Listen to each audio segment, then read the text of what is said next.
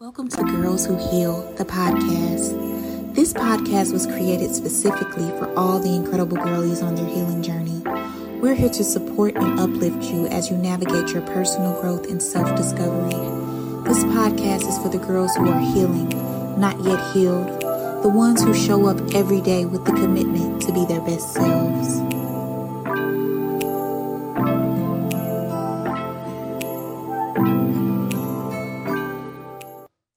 Welcome back to Girls Who Heal podcast, the podcast dedicated to the girlies who are on their healing journeys. Again, we're here to empower those who are committed to personal growth and becoming the best versions of themselves. In today's episode, we have a special guest, Tania Jordan. Hi, Tania. Tania is a provisionally licensed counselor. She specializes in anxiety, depression, self-esteem, identity work, and peer relationships. She is passionate about working with Black and Brown communities, and as well as the LGBTQIA plus community. Today, we will be discussing her journey to become a therapist, as well as client interactions. But before we jump into the topics, let's play our icebreaker.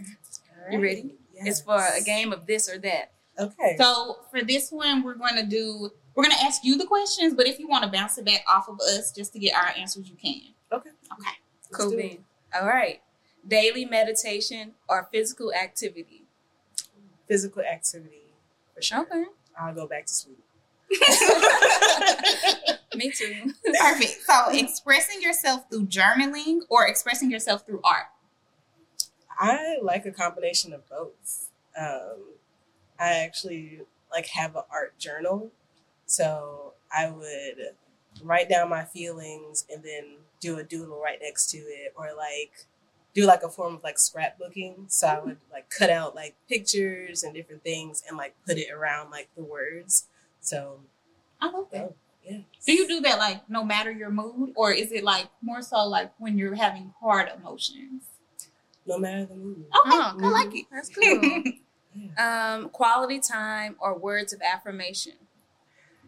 Quality time. Me for too, sure. girl. Yes. We share that. I'm words of affirmation. Okay. Mm-hmm. You're beautiful. Yes. Thank you. Okay, so long-term relationship or casual dating?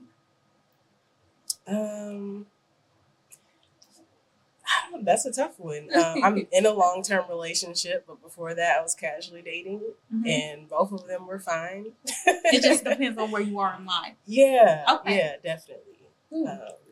I think now that I'm approaching 30, the field may look completely different from when I was casually dating. So that it's scarce. I don't know. So very scarce. Don't want to answer, and I don't know nothing about what that's like. Mm-hmm. Okay. Playlist or podcast? Oh, I'm gonna say both again. I am definitely a podcast girl. I love listening to people talk. It's very soothing for me. I love big conversations. I love small conversations. I love getting people's perspectives. But I also love walking around I'm in a movie montage to my playlist. I like that. So you will lose me if I'm listening to my favorite songs. I'm also a person that gets hyper fixated on songs. So I will probably listen to the same songs for 6 months. I'm not mad at that. Me neither. Yes. What's your favorite podcast kind of genre? Right now it's philosophy. Okay. I love hearing people's existential philosophical thoughts. That's a mouthful. Say that 5 times. Yeah, I just love deep thinking. It's very, I don't know, I think I was just born a very existential person. And now that I am also in a space in my therapy journey where I'm leaning into existential theory in my way of therapy, that's just all I'm into. I'm just tell me your way of life, your meaning of life, your understanding, your interpretation. And everyone's view and experience is so different from mine, obviously. And hearing it from super old people to young people, sober brains to people that have been tripping balls. Like, it's amazing. And I mean, I think that's why I'm a therapist. I just love exploring people's minds. Yeah. So like philosophy is like my jam. Okay. So books or movies? Movies. Okay. I want to be a book girl. I have a whole library at home. Like, my bookshelf is to the ceiling. I will keep buying books, but I don't read them all the time. Are you like an audiobook type of girl? Nothing. Nope. But I love books. But I think it's because I've been in school forever. Yeah. I just graduated grad school last May. Awesome. So Congratulations. Thank you. Yeah, so I think my brain is in a space where I will pick up a good book. I know it's good. I read the reviews, all the things. And then I can't help but to skim. But I'm like, I have a research background. So like, when I have big text in front of me, I'm looking to pull out sources so I can type a paper about it. So I can't even pick up a book and I'm like instantly like, who's the main character? All right. What's the ending? Like, I can't like chill. Yeah. But I'm like, that's such the academic in me that I just need to calm down. I'm like instantly like in writing paper mode. So I'm giving myself time to like readjust and like, because I used to love reading. Like, as a child, I was always I would go to the library and get like 10 books and challenge my sister. Like, I bet you I can read all these. Did you do a little piece of her thing where you used to get like, yeah, all the rewards. We was going to Six Flags. I'm from the Chicago area, so like it was a thing where you would read a certain amount of books and you would get tickets to Six Flags. That's dope. They was the yeah, so I want to get back to my childhood version of myself so bad when it comes to reading, but as of right now, I'm a take what you need kind of person. Okay. So if I'm like, oh, I have this book about like relationships, or I'm specifically looking for a thing, or somebody told me there's a message in this book and I want you to read it, I'm looking for that message. Right. I'll write it down. And that was on page 85, and I didn't get to page 200. Like, I just take what I need right now. And I'll go back to it when I can. Okay, perfect. Introvert partner or extrovert partner? I would say a mixture. I'm a mixture person. This game need to be this, that, or both. I'm an introvert, so it is nice to have someone that's like not a mirror of me, because we'll just be in the house under a rock and like never have a social life. Right. So like my partner is like, what do you call it? Ambivert or something. Yeah. Okay. So that helps. Like, we can be in the house, not do nothing, or we can be bouncing around, going to events, visiting family, doing all the things. But I am going to be like, I'm ready to go home for at least like 5 days. That part. And that's fine. So it's like a nice balance, because extrovert, I won't be able to do it. Right. Like, I'm a naturally sleepy person. I'm naturally like, I can go home. I nap like mandatorily. Like, it's like rest is resistance, If you haven't read that book, get into it. I am a part of the nap ministry. Okay. I like that. Yes. I know you do. Okay. She be mad at me because I have to take my nap. She can just run. No, I need a nap. I don't be mad. But you don't understand it. Like, it's so hard for you to take a nap, and I don't get that about you. I want to, just stuff be happening. Look, I don't even have to have a busy day. Like, if I know, like, oh, I have to like see 2 clients today, and my day has been empty, I'm still taking a nap. I like that. Just to make sure I'm fully charged. I'm going to have to start to do those last activities of the day. Listen to Miss Lake right here, okay? She telling you, okay, all right. Got it. That completes our game of this or that. So we're going to move into the questions now. Right. So what led you to pursuing a career in therapy? I feel like I had 2 journeys of like leaning into therapy. So when I was getting my bachelor's, I was studying public health, and I knew I had a passion for wellness, everything when it came to like just your total well-being.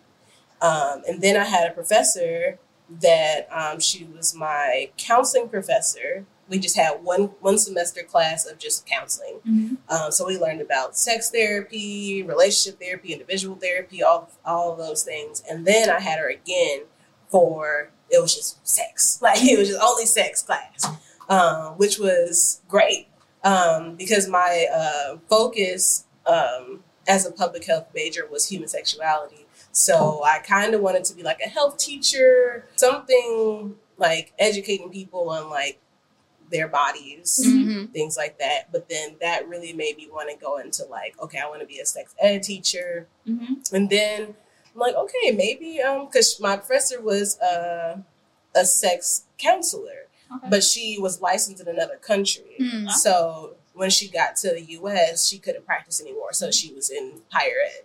So I'm like, wow, she really inspired me. I got to chat with her a little bit. And I'm like, okay, this is something I could possibly do with my public health degree.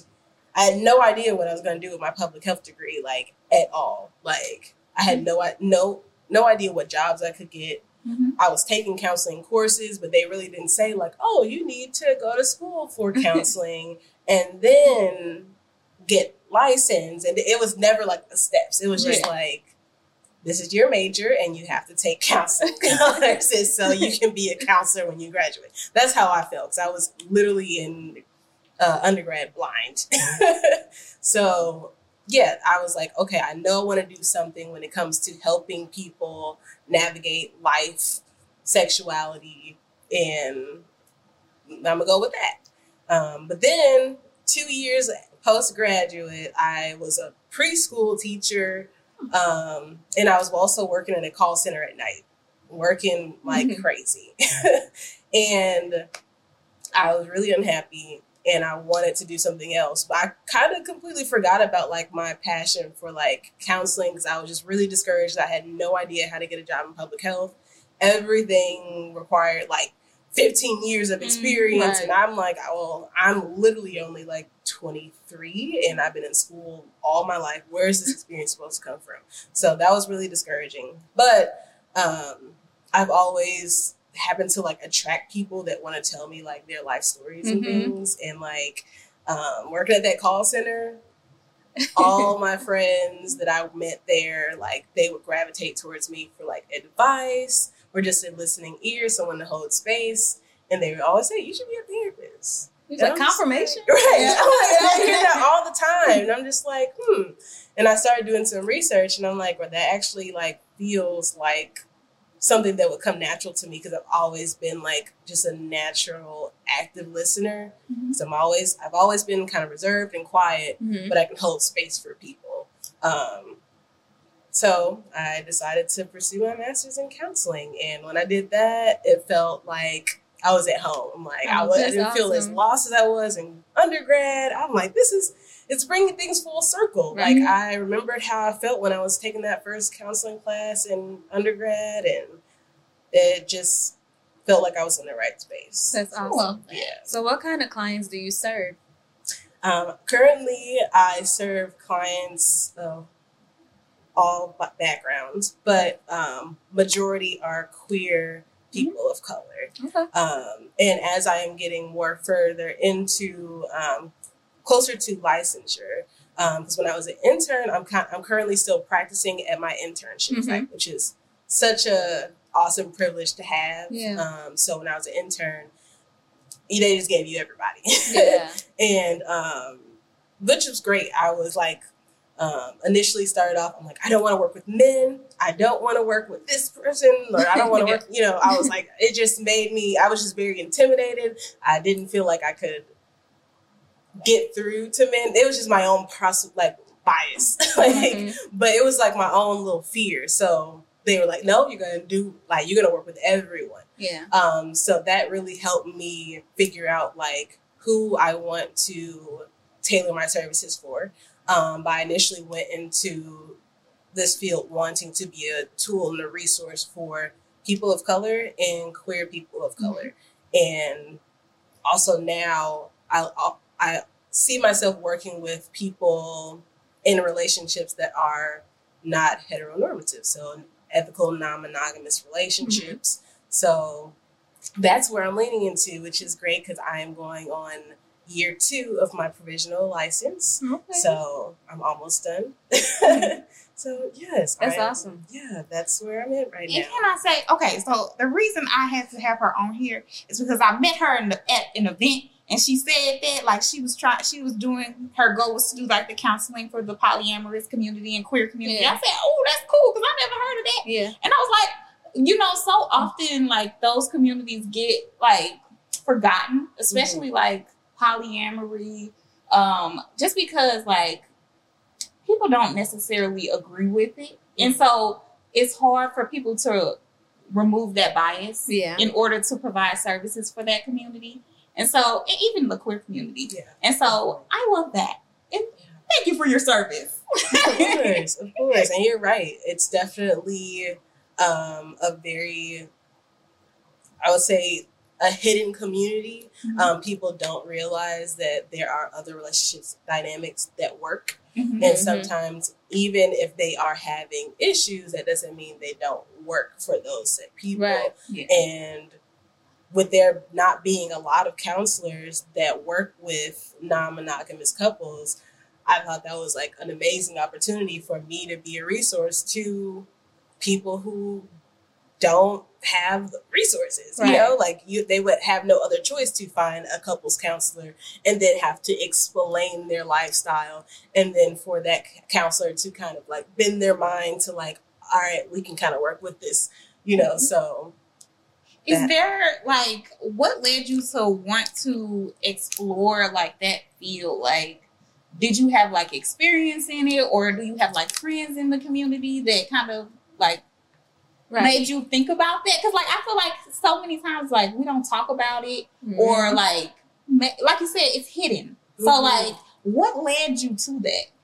Well, I am a queer person, so being queer in the community, I have been around so many people who have so many different types of relationships. So I have so many close friends that are non-monogamous, so many close friends that identify as polyamorous or non-monogamous or even swingers. And I think just having access to people that I care about and know personally let me see that, okay, this is like, it's not something that's really, I would say it's not hidden from the world, but since it's not as common, it feels like it is. Right. Because these are people that you're probably just sitting right next to. But if you don't ask them, like, what's your relationship dynamic? They're like, oh, I'm open. But people really don't, know or have the language to even inquire about it unless you're a part of that lifestyle too. Yeah. And if you're curious about dating this person and you're like, oh, I know they have a partner, but I wonder if they're,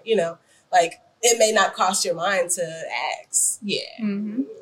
So, okay. Can you kind of explain like the ethical part? Because you keep saying that. Ethical non-monogamy. Because I think that's important. Can you explain that? Yeah. So ethical non-monogamy is basically ethically practicing not being monogamous to your partner, meaning there are intentional boundaries and communication put in place for you to have a healthy relationship dynamic with all your partners. So that's where the ethical part comes from. So I think there's people that could say like, oh, I'm a polyamorous or I'm a swinger or I'm this, and they just chose that way because they just want to have more than one partner and they just want their partner to be along with it. But it's unethical. It can be unethical when it's just like, this is my selfish need and either you love me and you can get with it or you can get out. Right. So the ethical part is like, this is a group effort for people that care about each other to protect each other while they're trying to maintain a relationship together. Okay, I'm throwing this in here. This isn't even on here. So say there is a partnership that's already established and they want to include someone else into their relationship, but that other person might only like one person in the partnership, but the partnership, like they try to convince that person that would be joining to be with both people. Could that fall under like unethical, or like is it more so just like something that needs to be a communication thing? I would say it can teeter between both, because when you have to convince somebody to do something that they don't want to do, that does not, like, that can teeter into the unethical part, because the peer pressure could change the person's mind. Yeah. Now, if there is a situation where you have a partner who's like, I think I would like to see other people. I'm truly, like, I love our relationship and I love you, but I do have a desire to see other people and just experience other experiences. And the person is on the fence about it. There's no timeline. You can have multiple conversations about it. They can do their research, but there's no pressure of other person, like, wait, like, what'd she say? Yeah. Like, that's the difference of, like, making sure that there aren't, like, external pressures involved in this conversation. And there isn't something, like, already set up, like, I'm gonna talk to my partner and see what they say. I'll hit you up in, like, 2 weeks. Like, that's where, like, the agenda is kind of like, all right, is this self-serving? Like, do you think this is going to help your relationship, or is this more so you can, like, have, like, multiple pleasurable experiences while your partner is literally doing homework and trying to, like, figure out, like, is this something I want? Do I just want to make my partner happy? Do I want to make sure they're not going to leave me? So just making sure you're assessing, like, what kind of pressure is applied in these conversations and your personal intentions of what are you going to gain? What is the relationship going to gain? And I think that's how you can, like, weigh it back on the side of ethical. Okay. I like that. I would say I have a little question. Like, so what is one of the most common misconceptions you hear about, like, poly relationships? That everybody just out there just own everybody. Just like, they go out and meet somebody every day, or, you know, they're just the most wildest, freest person. They're always falling in love with everyone. They're always breaking other people's hearts, or they're messy. And I think that's, like, the top one. I'll put that at the top, that they're messy. That's what I've come across. I think something, like, that I've heard about it is that, like, people just are doing it for sex reasons. And I think, like, that's a misconception, because I think a big part of it is the ethical part and just having, like, that respect for your different partners. And so I just learned about this, and I really learned from a Facebook group, and that's how I know about it. But I've just been doing research, because, like, I am opening my mind to different things, just because I feel like a lot of times the things that we don't know about, we judge them before we even have that, you know, background knowledge. And so, what have you heard? What she said. Okay, everybody on there, everybody. Like, for me, it gets overwhelming and not even open to learning more. Because, like, I don't want to be all on everybody. I ain't for everybody, but, you know, I'm open to being educated on it before I actually make a decision. You know what I'm saying? Okay, so how has the career choice of therapy helped with your own healing? I think it kind of put me in a space open for healing. I think for years, my idea of therapy and seeking just support on mental health in general has always been like, I'm looking for someone to hold space for me. And I never felt like certain wounds were, like, able to be healed. So, like, I just navigated therapy as a place, like, listen to me, and I'm not expecting you to fix me.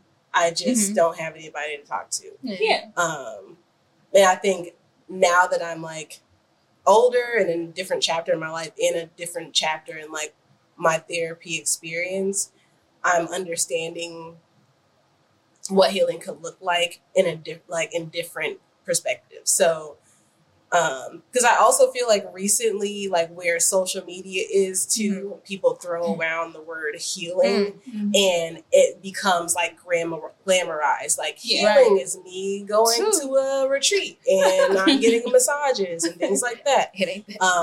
But as a therapist, I've witnessed, like, I've been able to reframe the word healing into, okay, maybe you're trying to heal from betrayal, and healing from betrayal looks like building trust. It looks like letting down walls. It looks like getting a different perspective. And that is now healing. It's Right. not completely healing the actual wound that somebody like inflicted on you Right. from betraying you, but you are now healing the mental space that you were in by allowing yourself to let certain guards down and rebuilding trust and things like that. So definitely being in the therapist seat, I was able to like, oh, this is what I'm doing. And I kind of understand what healing looks like, but it doesn't have to look like a certain thing. So I kind of like rejected the term healing for a while because I just felt like it was being like over glamorized. Right. And I'm like, as a very existential person, like I mentioned before, I'm kind of like, it is what it is kind of person. Like, and I was hurt. How can I move forward kind of thing? Like you had this experience. How can we reframe that experience? And it's kind of cut and dry. Yeah. Okay, well, cool. Do you have family and friends that try to seek advice or trauma dump based on your profession? Yeah, definitely. I come from a very close-knit family, so like everybody know everybody business. So how do you establish those boundaries? I'm sorry. I think it was more so establishing boundaries with myself. Okay. Because I am okay with people coming to me. But I'm the oldest sibling. Like I've always been like, I'm a hold space. I'm gonna try to fix it. I was the sibling taking care of my siblings. I was there sitting like basically like the second mom, essentially. Like, and I'm helping my mom with everything. My mom talking to me like I'm grown when I was a teenager. So I was always in the tea. Yeah. Like, so it was just like, I think it's also how my family like raised me, and also culturally, like Black folks just in general, like that's just how we embrace each other. Like, tell me what's going on, I'll tell you what's going on. And so I had to like identify that like for myself, like, okay, I don't have to offer space all the time to connect with people that I love in that way. It can just be like, when I know that I've hit capacity, I've already seen like 6 clients tonight, and I'm trying to call my mom just to say what's up. And now like she's telling me like some crazy shit. I'm like, I just tell her like, I just got off work. What are you eating for dinner? Let's talk about this tomorrow. And that has like been hard because like I have always seen my mom as like my best friend. And we just be talking all the time. So like having to like reframe like how I talk to my mom, or even like just some of my friends, like just trying to be mindful of how I open myself up, because like I've always felt like I was just a naturally like open person when people just feel attracted to like, oh, I feel safe, let me talk to you real quick. So like, you know, just trying to like figure out how can I like feel comfortable, like, okay, let's stop right here. How about we talk about that? Like I like practicing and reframing conversations as something I literally had to sit and practice like to myself. Like, get you that shirt that say not today on it. I ain't gonna be able to do it. So like I don't want to like make people feel like, oh, you're a therapist, you don't want to hear about this at all. I'm like, no, like some days I only have 2 clients, and some days sometimes I have 10. But like, so I have different capacities, different days, but like they will never know that. So I have to feel comfortable telling people like, this was a heavy day, let's pause. So do people get offended by that when you're like, I can't take it in today? Like, or are they understanding? No, it's been understanding. I have had one experience where it wasn't taken well, but I just felt like it was kind of a them thing where they just needed somebody to hold space, and I didn't have it for them. And so it was just not received, but it was understood after. I'm like, this doesn't mean that you can't talk to me tomorrow. You know, like, I love that. Right. Yeah. I'm learning a lot. Me too. Taking a lot of mental notes. Okay, so like with your queer clients, do you think that most of them are just seeking like self-love and acceptance, or just trying to overcome societal judgment? Not really. Okay. I think since I majority see queer folks, it's kind of just like everything you can think of. I think when it comes to like societal things, it's more so like figuring out how to navigate like rejecting societal expectations and just figuring out like how can I move in my skin unapologetically without like the pressure of like trying to fit in these boxes that was like kind of assigned to me at birth.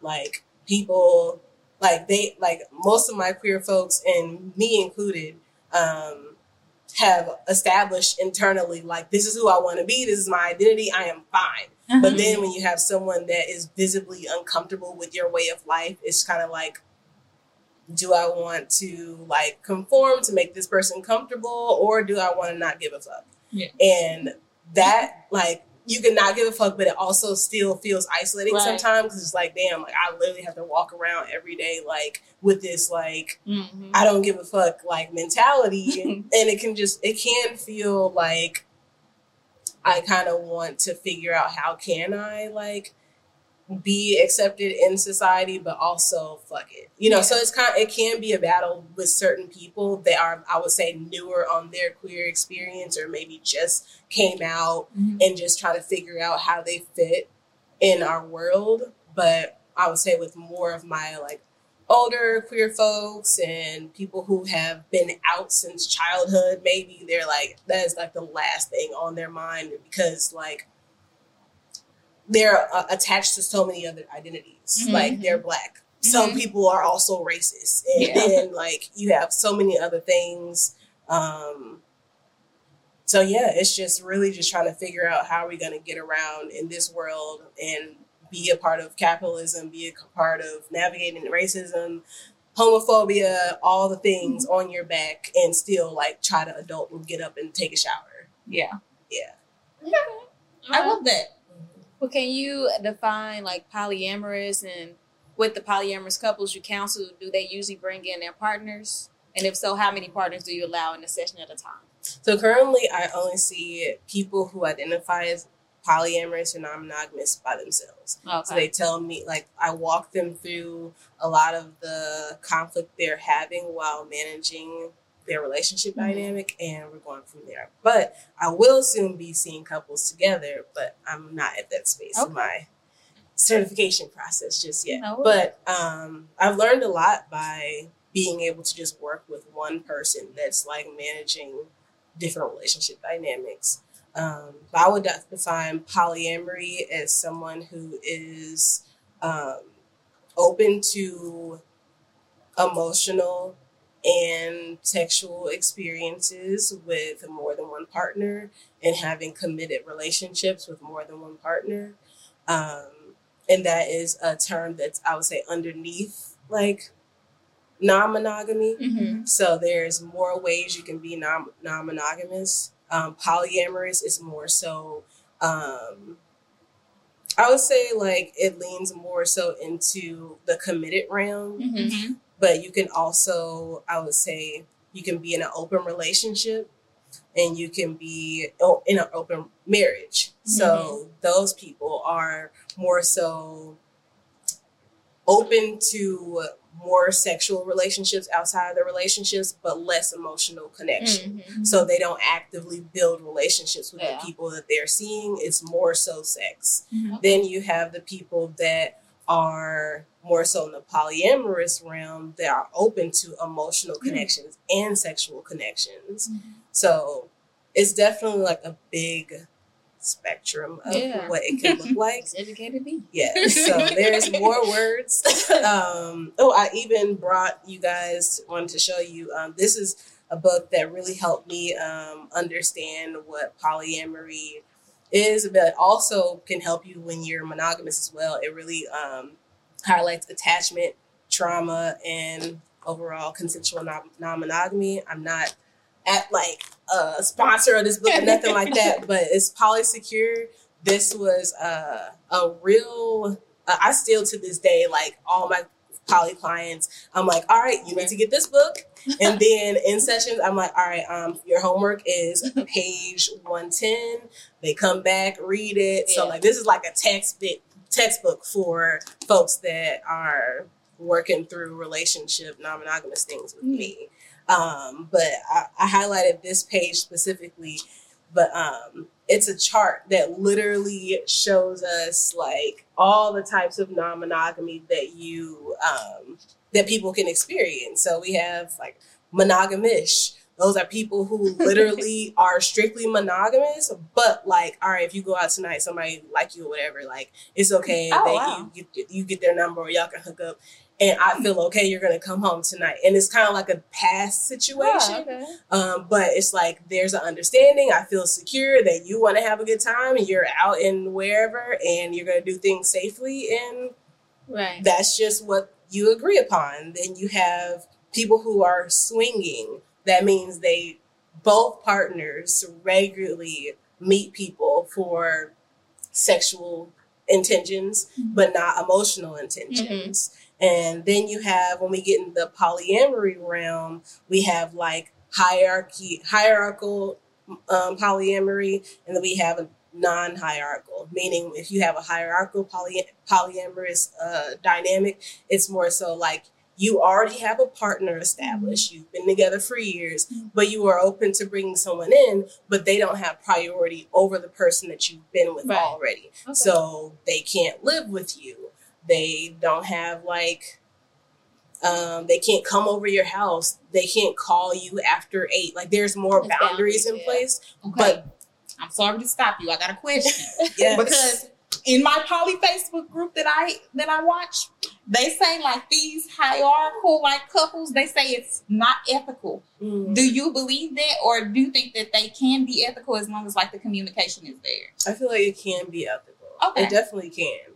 But I think it takes work to get there. Right. Yeah. It is not easy by any means. Yeah. I would say like just from things that I've seen from all the groups and studying, I've seen the most like, I would say secure polyamorous relationships that work in that way that is hierarchical is with older people. That's been in it for a while. Like everyone has been non-monogamous for years and they have understanding. They have established great boundaries and it has been worked on. Mm-hmm. So I wouldn't say I wouldn't recommend him, but I would say like if someone is interested in going into that and dating a couple that's already established, like go into it, I would say with your expectations for them and like making sure that there are a lot of healthy conversations being had, multiple conversations being had, be open to revisiting boundaries and rules that are in place, because sometimes people can agree upon something and then like feel too nervous to like say, okay, I don't like this. And then they feel stuck in the situation. Like having that door open constantly and constantly doing like aftercare and just revisiting conversations as much as you need to. So it doesn't feel like someone's just being like strung along or like being mistreated. Right. Very informative. Get the book. Get the book. Okay. It's a lot of stuff. Let's see. 9. Oh, okay. So like with the people that you see, like, what's like the most common issues that you see, especially when they're like in the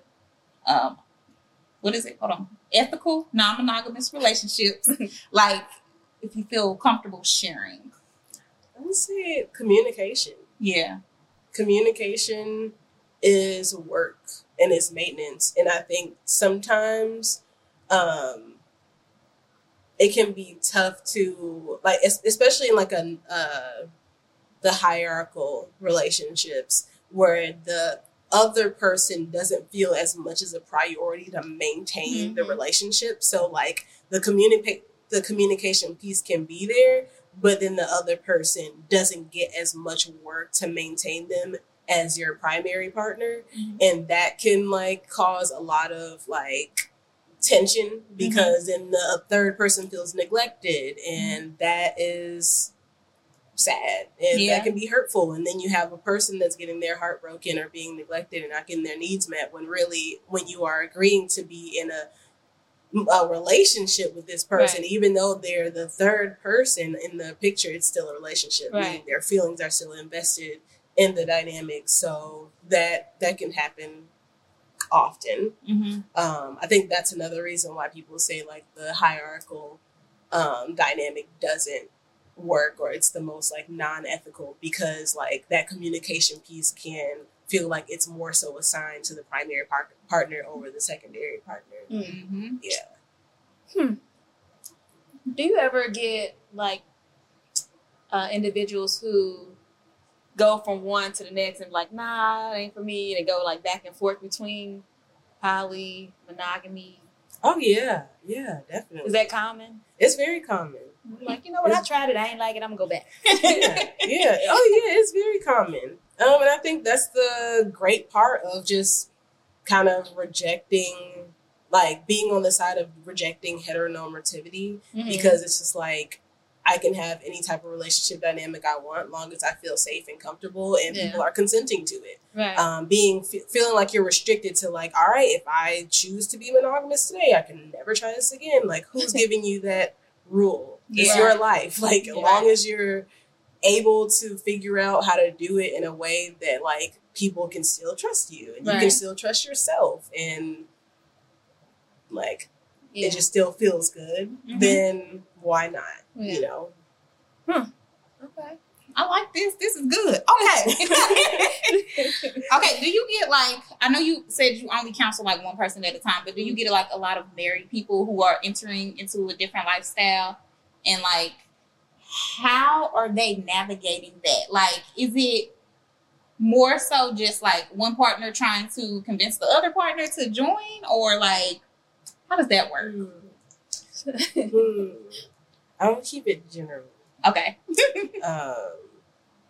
I have witnessed like multiple couples like thinking about changing their relationship dynamic, and I heavily encourage all couples to figure out how this experience can become your own. Mm-hmm. So as one partner number one, what are you going to gain from this experience? Why do you want this? Why wouldn't you want this? Because I'm like, even people who are on the side of like, I want to do it, think about, a reason why you possibly couldn't want it, or why it wouldn't work, because you want to have like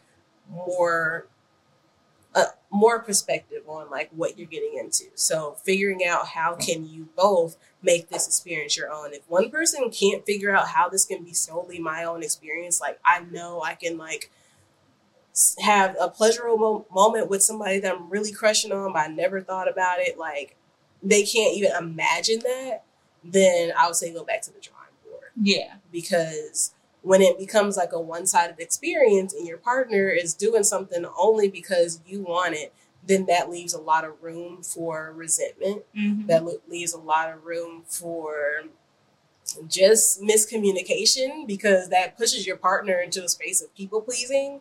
And it's just like, you can really lose what like I would say the emotional trust you have for each other, because when you are able to emotionally trust your partner, you are able to know that no means no, and that yes means yes. But when they're kind of pushed in the space of people pleasing, it's like, I don't even know if your yes means yes, because like you kind of conformed and like changed how you felt a while back, and now you're both in the space of like,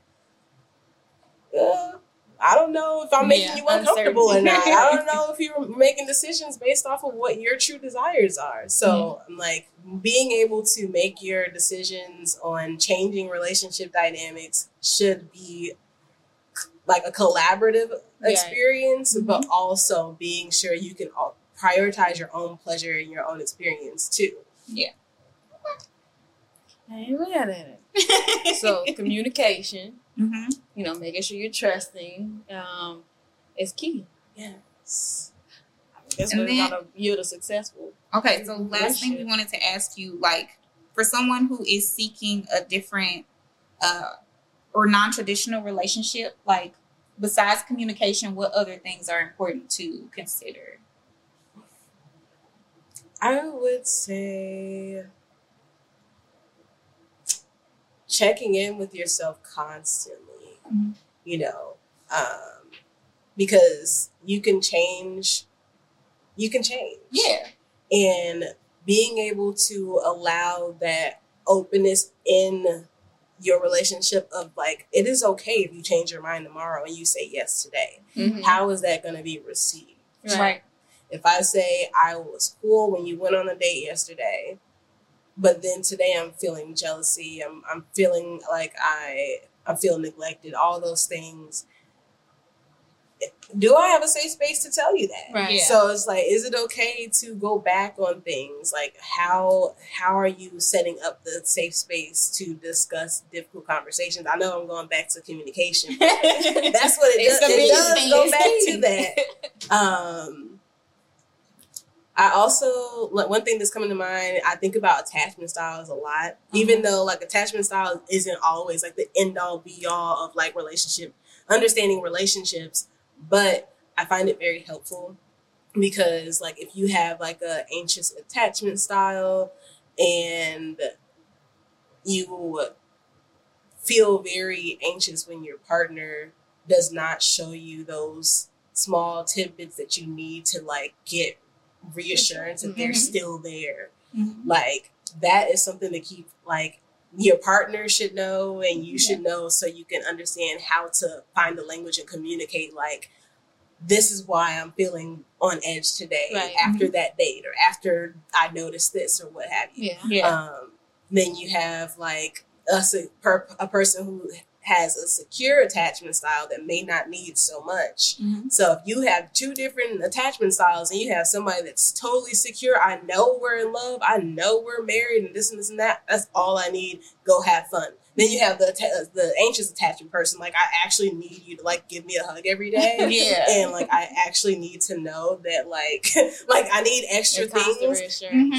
Then that needs to be communicated so you know like when this relationship dynamic changes and that person's texting someone good night and you know, you need to know like I actually want to be the last person you texted today. Like then that is important to like understand for both people. So I mean, I think that was very like simply explained, but I thought it was great. I did too.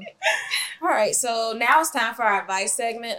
We'll have Tania help us out this week. We'll answer a listener's question that ties into our healing journey, into the healing journey. If you're looking for advice, email us at girlswhohealpodcast@gmail.com, and we might feature your question on an upcoming episode. All right, you got it. Whoa. Alrighty. I can read the first one. So, dear girls who heal, lately I've been struggling with self-doubt and negative self-talk. It feels like I'm my own worst critic, constantly berating myself for past mistakes and doubting my abilities. I want to break free from this cycle. How can I shift my mindset and replace negative thoughts with positive ones? Are there any specific techniques or exercises that have helped you on your own healing journeys? Thanks in advance for your advice. With gratitude, Mimi.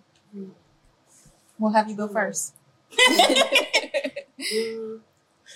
One thing I like to think about with negative self-talk is like thinking about where the negative words came from. Like, who were the people telling you negative things when you were younger? And if you can't think of anybody, most of the time it's probably yourself telling you those things. And think about who are the people that's been lifting you up since you were young. Who are the positive voices, you know, that comes to your mind. And I like to think about training your brain, like training your mind to replace that negative voice with those positive voices. I like to replace my negative voice with my mom's voice. Like, that's so sweet. It's funny because like I ran track in high school and things like that, and I used to hear my mom's voice out of the whole crowd. I'll be in a field house or on a track outside, and the only voice I can hear is my mom's on the stands. It's crazy. But like being able to pinpoint a voice that was rooting me on really like helped me like kind of stand up to that like negative voice that's just chilling out and just like having a good time kicking around in my head. And I also like to challenge that voice when I feel like, oh, you can't do that. You're not capable of that. Question that voice. Why not?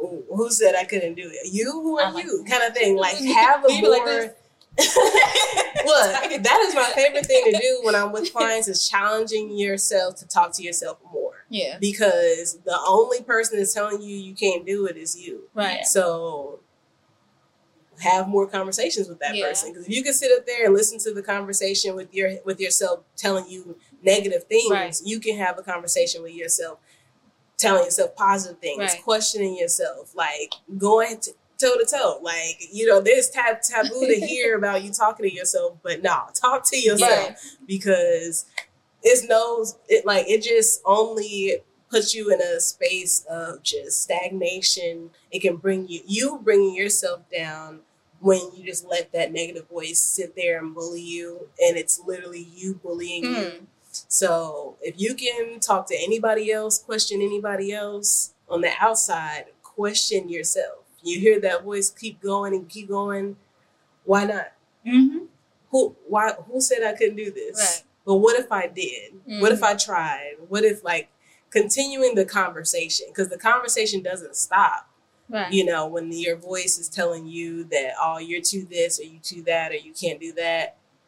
Well, why did the conversation stop? Did you just say okay and just sat down? Right. Well, you don't have to say okay. Keep talking. Right. Keep talking until that conversation makes sense for you, makes sense for your journey, makes sense for the thing that you're trying to do. And like, okay, like I hear why I was telling myself I didn't want to because I'm actually nervous and I'm a little tired and I didn't eat today and I don't feel like getting up. And that conversation can be more affirming than just like somebody, your voice telling yourself, no, you can't do it, and the end. Yeah. Yeah. So I agree with everything the professionals say. Likewise. Now, the one thing I don't do my mama voice. I do my voice. Like, if it be like, you a fat bitch, I be like, no, you're a beautiful bitch. Like, that's how I switch it up to make myself feel good about myself. Because I be negative self-talking too. And so that's just something that I've used. And so where I flip it. And then eventually you just become more positive. I would agree. Yeah. But, you know, it's just constant redirection, like you said, training your mindset to like feed yourself as much positive stuff as you're allowing some negative things to come in. So I often do that because I struggle with negative self-talk. So I agree with both you ladies. All right. That sounds good. You're so silly. Okay, let's move on to the next one. Okay, so dear girls who heal, I am from Chicago and I am struggling with my non-monogamy as a Black woman. I am attracted to both men and women, but finding men has been very difficult. I am new to the world of polyamory. I have been in monogamous relationships all of my life. I am finding it hard to find male partners who do not get jealous when I start to seek other male partners. Why am I attracting misogynistic partners? How do I, as a woman, vet male partners against this? Any advice is welcome. Sincerely, G. I know the polyamorous community is small and niche, depending on where you at. Now you in Chicago now, so they out there. So I say find your community because it can be very tough to find people to be a part of something that they may not even heard of or completely understand. Like some people just like label it as glorified cheating or something like that. Like people don't have, like they're not an active part of the community and they don't really know what it is. It can be very tough to teach somebody to do non-monogamy, especially the right way. Like they'll be open to it like, oh, you talk to somebody else bit. Like I do too. Yeah. So I say lean into the community, find them. Yeah. Because it's better to be a part of something with somebody that actually has experience than to like teach somebody something about something that you are not as privy to in any way. Right. Like you're new to the situation as well, so your bandwidth of how you can spread the knowledge and understanding of what this is very short. Yeah. So I would say seek out experienced folks. Have patience with the journey because it will pay off when you actually find somebody that's a decent match and it feels comfortable, it feels safe, and you don't have to try as hard because they know what they're doing too. Mm-hmm. Now, I don't have anything to add. Listen to the professional. Ashley? I was going to say the same. Okay. I was going to say the same thing. Okay. All right, we have our last advice letter. Dear Girls Who Heal, I've been struggling with setting boundaries in my relationship, and it's starting to take a toll on my emotional well-being. I often find myself saying yes to things I don't want to do or allowing others to overstep my boundaries. I'm ready to change this pattern and establish healthy boundaries. I would greatly appreciate your advice on how to set boundaries effectively and communicate them with clarity and assertiveness. How can I overcome the fear of disappointing others or being seen as selfish when setting boundaries? Are there any strategies or techniques you can suggest to help me navigate this process? Brandy. First things first, I say seek therapy. Because this is not an overnight thing. Having porous boundaries is something that is pretty much a learned behavior. Like, it's something that you have adopted as a child on up. Like, maybe your childhood, you probably had your upbringing may have led you in a space where you weren't allowed to have strong boundaries with your parents or with your siblings. You know, some folks who grew up with multiple siblings couldn't have their own room or own space, or they always had to share. And it's like, even if you didn't want to share, you had to. And that just led up to like constantly having to say yes to your siblings, even if you don't want to. Right. And that changes and graduates into relationships and friendships and things like that. So the way your boundaries are built definitely start very young, and they also can change, especially if you get older and you experience different relationships. But it's deep. Yeah. And I would definitely say being able to have a professional down by your side to kind of dig a little deeper to understand like the root of how did your boundaries become so porous, and thinking about like when boundaries even start to become crossed, or what made you feel scared or afraid to implement boundaries and stand firm in them. But I would say just starting off right now, just thinking about how boundaries benefit you and the people around you. So boundaries aren't only about you, they're about how you can maintain relationships with other people. Like if I allow you to disrespect me, then it makes me resent you. It makes me feel guarded around you. I can't be myself around you because you are crossing boundaries and I am not comfortable implementing them with you. And now your relationship with that person is now changed, mostly because they crossed the boundary that you couldn't tell them. But now they are unaware of this whole ordeal that they crossed the boundary because you never told them. And now they are maybe sad or upset that you no longer are friends, and they don't really know why, and they don't understand why you couldn't tell them that your boundaries. So it literally starts with you. And that was just very insightful. Yes, your boundaries protect you and everybody around you. It protects your relationships, and it actually can bring you closer. It allows people to know the code to you. It allows people to know that there is there's rules here. And I know that I can give you a hug, but only sideways. Like I know that I can say certain things to you and it wouldn't trigger you. And I know I can have deep conversations with you, but not about this. Like it can go so many different ways. But yes, starting just with figuring out how do you want your people around you to treat you? How do you want people around you to see you?